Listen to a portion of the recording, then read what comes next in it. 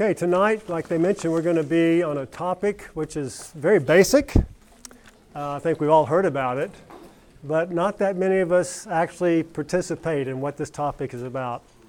Some of us, like Jackson who prayed, he's on a reading schedule, reading the New Testament in guess how many days?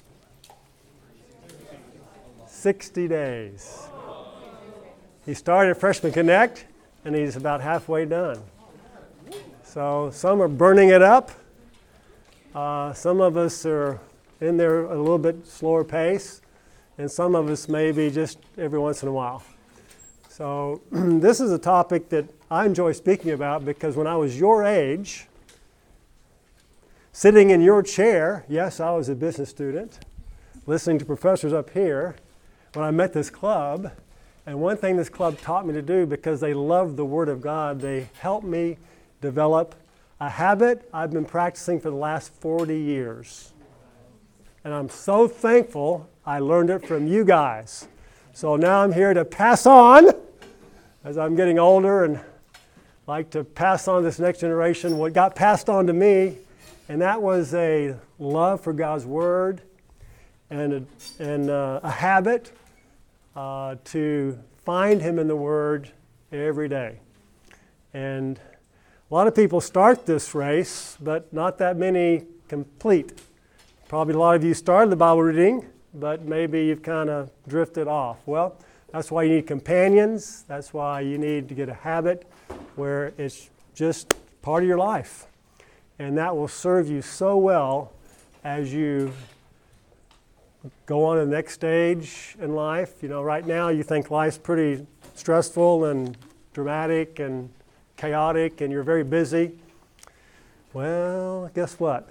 There's more challenges ahead, and there's more trials ahead, there's more joy ahead, and there's more Christ ahead. But you'll find Him primarily in the Word. So we just like to have a good foundation. This is one reason why I believe I've been able to continue as a Christian, because I got helped with this habit.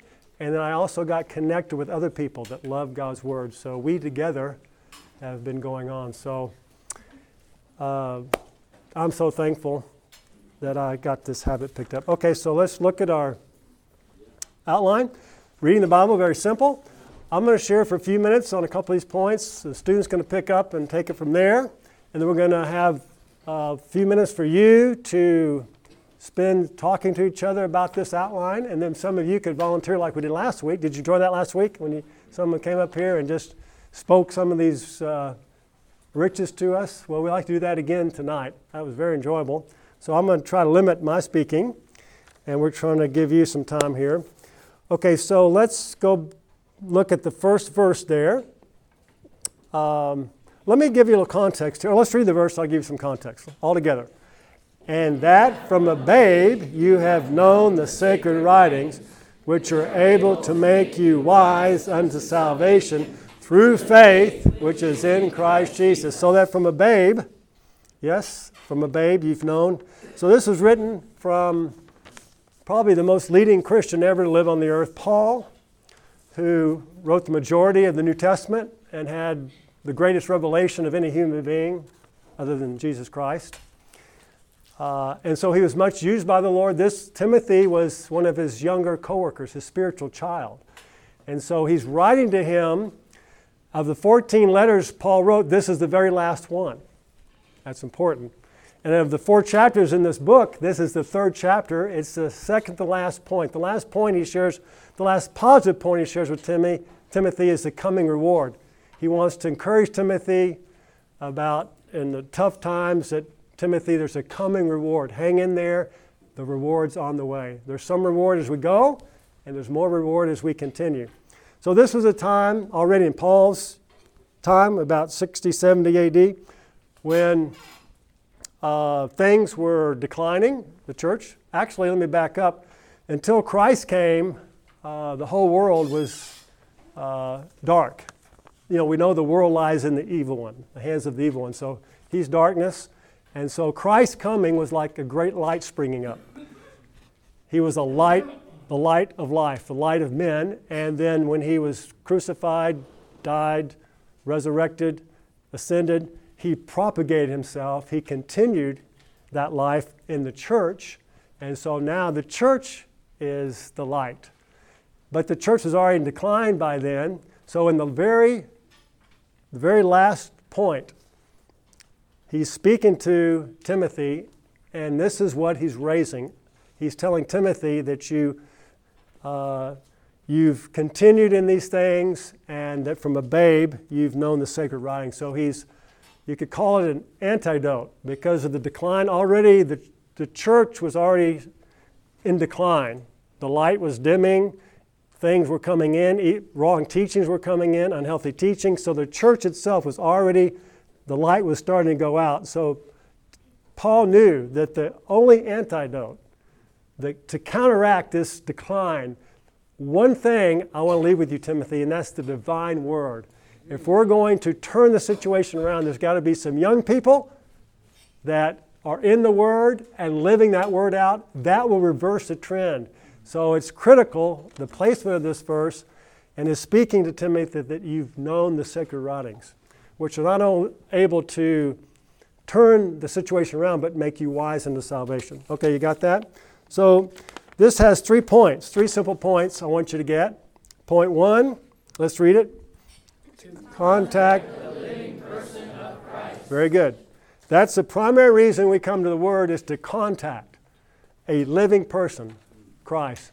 So we put the words living person in there so you wouldn't miss who Christ is. So we're not talking about coming to the Word to enhance your religion or to get more doctrinal teaching about how you should live your life.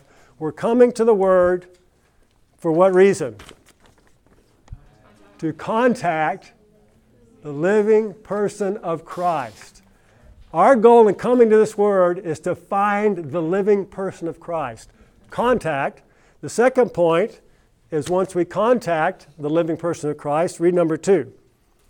Receive the divine provision. So when we contact this person who is God and man, sinless man, there's provision in him. There's a supply in him. So we're not here trying to keep outward rules and regulations by our fallen life. We're coming to a person who's supplying us with the divine provisions. And we listed a few of them here. We couldn't list all of them out. So contact the living person of Christ to receive the divine provisions. And then finally, the third point is what? To grow. To grow. So it's a very good order. If you're coming, I like to put out winter rice seed in the winter months in our yard. And so on the back of the packet of the seeds, it says the seed must contact the earth. You can't just throw it on some leaves. The seed must contact the dirt. Contact. So we have to have contact. We need to contact this person. That's our only hope, is if we contact this person. And then it says, then the seed will receive water, nutrients. So we contact, receive, and then guess what the seed does after it contacts the soil and gets the provisions of the soil and the water and sunshine? What does it do? It grows. And that's what happens to us as Christians. The Bible is a book of life. It's revealing the source of life. If we contact Christ as life, then we will be provided with these provisions and we will grow. Got it? So again, got the order? Number 1, why do we read the Bible? Contact the living person of Christ. Good.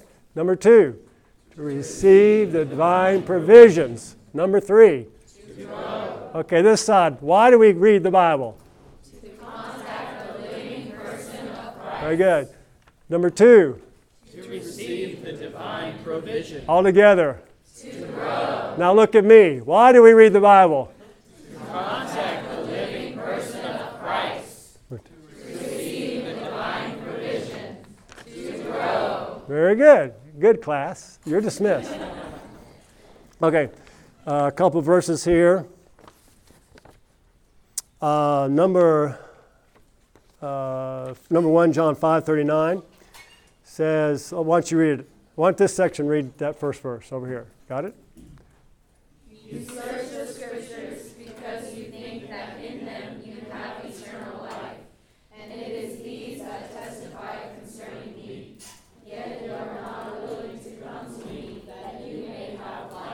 So we're talking now to some Pharisees, some religious people, and they search the Scriptures. Searching the Scriptures, that's good to search the Scriptures because you think in them you have eternal life. That's true. If you find the person, you'll get the eternal life. He says, but it's these that testify concerning me.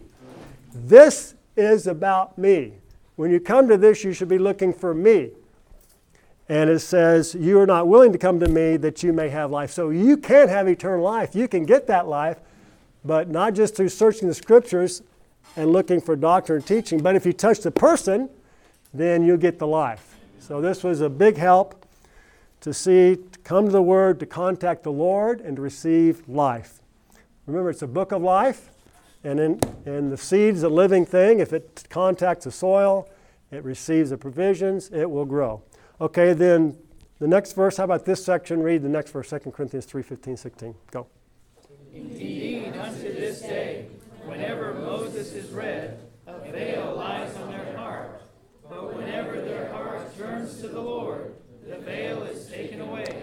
Very good. So here, this is talking about the Old Testament believers, the Jews, Jewish people.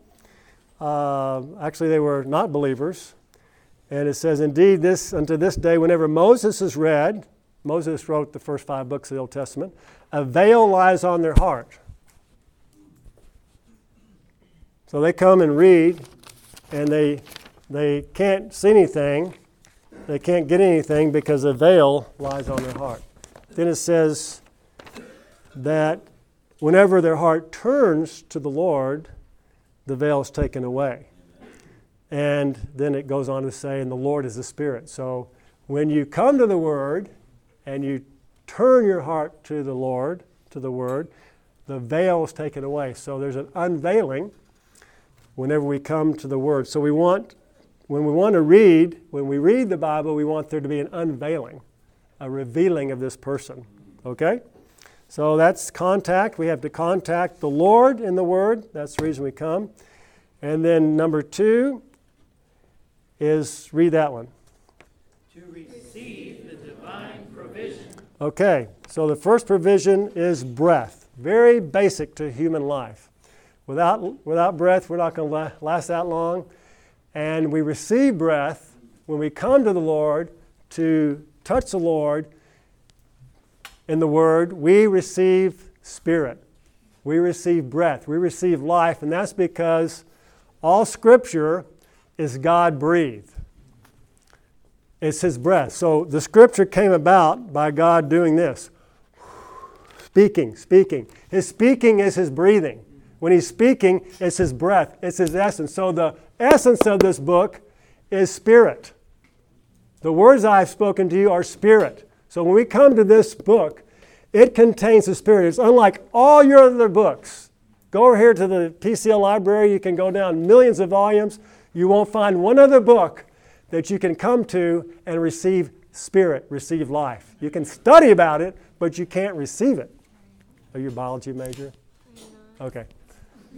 A lot of people are reading about biology, and you can't get life from that. But from this book, you can come. So when we come to the Word, we should come to touch the Lord as the Spirit. All Scripture is God-breathed. So this book, the physics people call this, you could liken it to potential energy. So God just breathed out Spirit, and it was captured in black and white, and it's on your shelf. It's just like black and white. But in this book, if you come to this book and you exercise your spirit over this book and reading it and praying it, that potential energy becomes what? Kinetic energy. It starts moving. You start releasing the life in this book, the spirit in this book, and that starts enlivening you. And that starts the divine life moving and growing in you. So that's the key to coming to the Bible, is to strike it with your spirit. So you could use this illustration. This is a match. And you could say the essence of this match is right here on the tip, and it's called what? Phosphorus. So that's what causes this match to work, to burn. The essence of this match is phosphorus. Okay, this is the Bible. The essence of this Bible is what? Spirit. Okay, so just as the essence of this match is, the essence of this book is, Spirit. Got it. So here's a man. And this man has a mind, an emotion, a will. He also has a spirit. Right here. Right here. And if you come to the Word, and you strike it with your spirit, guess what's going to happen? You come to the Word. Okay, usually you do like this, right? But now I'm going to do it this other way. You come to the Word and you strike it with your spirit.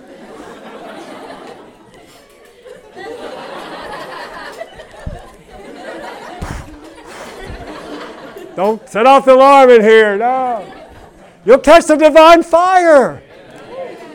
There's fire. You'll catch the divine fire. You'll get lit. It will light. How many of you gotten lit reading the Word?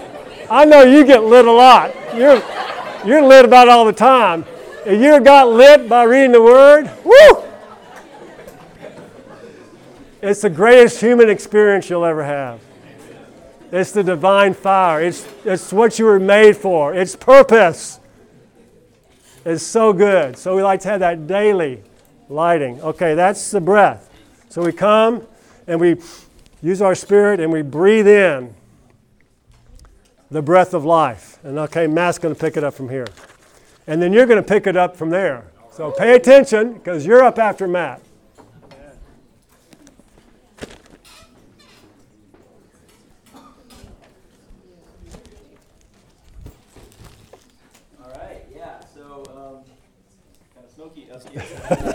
All right. Wait a minute. We got to get you recorded here. Okay. So this is not amplification. You got to project your voice. And this will just get us a recording. So you can go on Seay website, and here you'll see Matt. All right. Okay, yeah. So as Tim was saying, we were getting into you read the Bible to receive the divine provision. So the first aspect of this is the breath, right? All Scripture is God-breathed. So when you get into the Word, you're literally getting the breath of God, the life of God, the Spirit of God, right? In fact, I think in the Old Testament, often the same word is used for breath and spirit and wind, right? And so you're receiving the moving God when you read His Word. And then the second point here is food. So, maybe this is kind of a new concept to y'all. I know we got into it a little in the beginning of the semester, that the Bible is food, right? We see this in Jeremiah 15:16. It says, "Your words were found, and I ate them." See this in the beginning of Ezekiel 3. Actually, God says, "Eat this scroll," which is like a weird thing to eat, right? But that's in the Word, right? To eat the Word. And then maybe some of y'all did the John reading challenge with us this summer. And you saw all throughout John 6, right? "I am the living bread. I am the bread that came down out of heaven. He who eats of me will live because of me." So we see all throughout the Bible that the Word provides us that supply, that sustenance, right? To get us food, spiritual food. Okay, so let's read Matthew 4:4 all together. Ready? Go.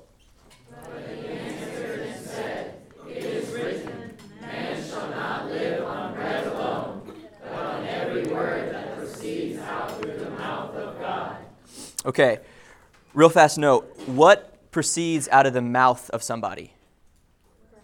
Breath. Yeah. It's almost like this is all connected, huh? Okay. So another question. This is I'm not great at grammar. What are those little two things that come right before man? They come after God as well. What are those called? Right. Okay. Quotation marks. So when Jesus is here, right, and he's answering this is when Jesus was being tempted by Satan in the wilderness, right? He had just been fasting for 40 days and 40 nights. He hadn't eaten anything in like over a month. That's a really long time. He was super hungry, I bet, right? Like that's a long time. Okay. And Satan comes and says, turn this stone into bread. Now, was Christ just like, how could I respond to this? I got it. I have an idea. I'll just come up with this really cool phrase on the spot. Man shall not live on bread alone, but on every word that proceeds out of the mouth of God. Is that what he did? No, he quoted the Old Testament, right? Because he was so filled and saturated with the word, right? So this is just a fantastic example to see that not only was Christ saying man shall live on every word, this is Christ actually living on those words.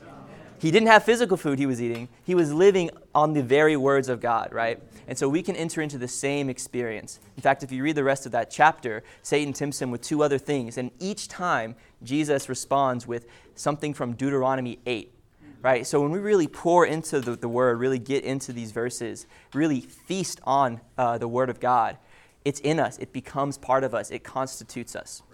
Okay, so then the third part of the divine provision is light. All right, so let's all read Psalm 119, 105. Your word is a lamp to my feet and a light to my path. Yeah, so I think a lot of us have probably heard this verse before, pretty common one. So it's not saying like, here is the word and it's a dark alley, let me just like flashlight, that's not what it's saying, right? And we all kind of understand that doesn't make any sense. But a lot of times, that's how we spiritually treat this verse, right? We run into a problem. It's like, whoa, I got to make a big decision. Or, whoa, this thing just happened. I don't know how to handle it, right? And so we're like, oh, I know. Your word is a lamp to my feet and light to my path. So let me just find something in here. This looks good. Okay, I can't find any answers in here. This isn't telling me what to do, right? So we can't come to the word to just tell us what to do at any given moment. The word becomes our light and our lamp by daily being constituted with it, daily getting into the word, right? We know that Christ is the light of the world, so that when we every day kind of get a little glimpse, a little exposure to this light, we get light, right? And we get lamp to our feet. It means, lamps don't shine very far, right? They just shine a little bit, like a few foot radius. So when you have a lamp unto your feet, you're not running.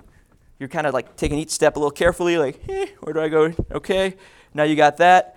So that's the word in our daily experience, right? God wants us to have to come to him daily in order to know that next step and that next step. But the word is also a light unto our path. So the word provides some general guidance for for where to go in our Christian life, right? The word, it tells us, make disciples of all nations. That's some general good guidance. If you're not on that path, you're probably on the wrong path, right? So it's very illuminating when you get into the word, and it really shines and tells you what path you're on and where your next step should be. But that comes from a daily reading. Okay, so to receive the divine provision through breath, food, and light. All right, let's all say it together. Breath, food, and light. All right, fantastic. Now, all of this results in the last point, which is to grow. Okay, let's read 1 Peter 2, 2 through 3. As newborn babes, long for the guileless milk of the word, in order that by it you may grow unto salvation, if you have tasted that the Lord is good. All right, okay. Circle the word milk, word, and grow. All right. So we all can agree just right now that you read the word and you grow, right? We're good on that? Okay. Do you read the word and you're like, wow, I know so much more about God, and that's your growth? Is it your growth in knowledge? Is it your growth in ability? Is it your growth in biblical trivia so you can win prizes at games and stuff? I don't know. No, we can see that that's not how God treats growth, right? Yeah. So we see in this, long for the guileless milk of the word, which goes right back to our earlier point of the word being food. So this is an organic growth. Every day you get a little more milk, you get a little more life, and you start growing in life, right? This is something that this growth takes all of these things. It takes breathing in the breath of God. It takes eating Christ as food, right? It takes receiving him as your light. And this is done through a daily contacting of the living person of Christ, right?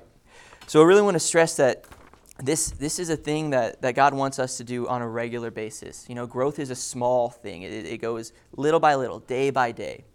Even Jesus actually had to grow in his human life, right? We think Jesus was like, he's God, right? He's ready. But, okay, how old was Jesus when he was crucified? 33. How old was he when he started his ministry? Okay, so he spent 3 years in his ministry. What was he doing the other 30 years?